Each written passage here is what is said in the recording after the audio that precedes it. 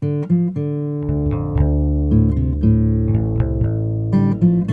Mendocino County Public Broadcasting, this is the KZYX News for Thursday, February 22nd. I'm Sarah Reith. The county acknowledged widespread voting irregularities in a brief press release yesterday, saying the 2021 redistricting may not have been correctly inputted into the voter files. The county is seeking guidance from the Secretary of State. Katrina Bartlemay, Assessor Clerk Recorder Registrar of Voters, was unaware of the press release about an hour after it had gone out. She told KZYX she was aware that 55 voters in Lennox precinct, which straddles the 1st and 5th District in Redwood Valley, had incorrectly received 5th District ballots.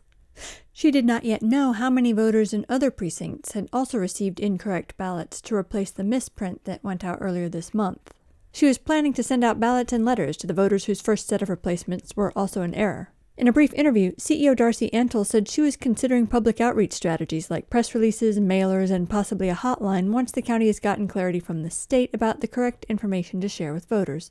She said that as of last night, the county was still trying to determine how many people have been impacted. In 2021, the Redistricting Committee, which was made up of supervisor-appointed volunteers and county employees, redrew district boundary lines by census blocks rather than voter precincts. That means that some precincts crossed district lines, including voters from 2 supervisorial districts. 1st District Supervisor candidate Adam Gaska discovered the error in Lennox precinct on Monday. Last night, he said he'd found more. This morning, I happened to be just cruising through the master rolls of registered voters in the county and hit a precinct called Russian River in the 5th District, which I thought, how is there a precinct called Russian River when there is no Russian River in the 5th District? And so then I looked and I quickly saw my boss's address, which I know that she is in the 1st District. And I started looking and I realized that it was basically the roundabout in Hopland and the bottom of University Road, southern end of Old River Road, Old Hopland, all the way on the west side of 101 to Mountain View Road. And so I realized, we have more. He quickly determined that his boss had the wrong ballot. Have you reported this or had any interaction with anybody at the state or any outside entities that keep track of this kind of thing? I did call the elections office. They said, yes, we got a report. Yes, there are errors. Yes, we're investigating it more. Okay. So then it was just 20 minutes later that I found more errors, called them back and said, yep, it's Adam again. I'm sorry to say there's more errors. They're like, okay, we'll write it down. And so then I finally did file a complaint with basically a Protect the Vote, which is like a project through the California GOP party and with the Secretary of State online. And then I followed up with a phone call to the Secretary of State, but I wasn't able to actually talk to anybody. They kept on trying to refer me back. Well, you need to talk to your elections office. And I kept on telling them, well, they are the problem. I want you to intervene. KZYX also spent much of the afternoon yesterday calling voters from the master rolls after cross-referencing them with the county maps and found misplaced voters on Old River Road and Woldridge Road in Hopland. As the day wore on, Gaska reported he'd continued to find errors in East Russian, South Willow, North Hensley, North Sinnell, and Norgard precincts, which also affects 2nd District voters. Gaska's boss is Julie Golden, who's active in the Hopland Municipal Advisory Council. She reported that about 20 people attended last night's MAC meeting to hear from county supervisors who tried to reassure them that the correct ballots will be tracked with barcodes and they should not give up on trying to vote. What would you like as a voter? I'm really befuddled and pretty discouraged right now. I'm not sure because I don't know how that process works.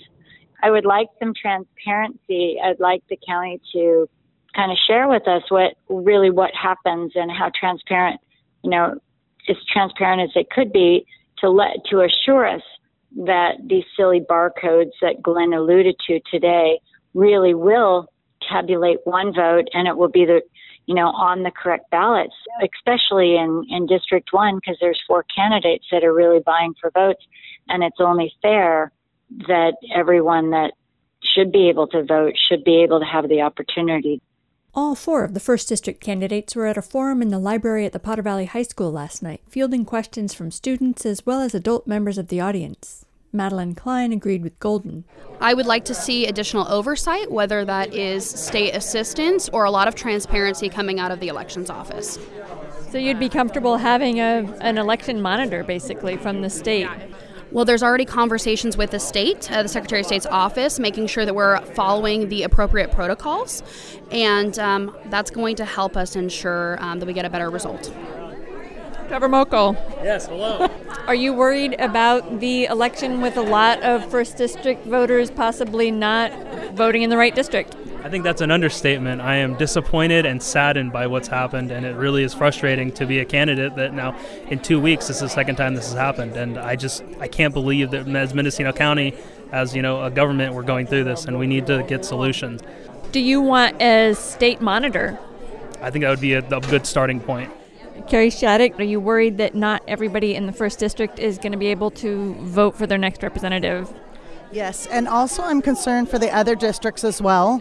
At first I wasn't as concerned, and now as time's going and it doesn't seem that the intensity of the problem is there with Ms. Bartlemy, I feel like it's kind of, we'll just call everyone. And they don't have everyone's phone number, so how are you going to call everyone? Would you like the election to be monitored by the state or some other outside entity? I think that's a good place to start. What is this going to do to the confidence of the voters and their trust in the integrity of the process? For KZYX News, I'm Sarah Reith. For all our local news, with photos and more, visit kzyx.org. You can also subscribe to the KZYX News podcast, wherever you get your podcasts.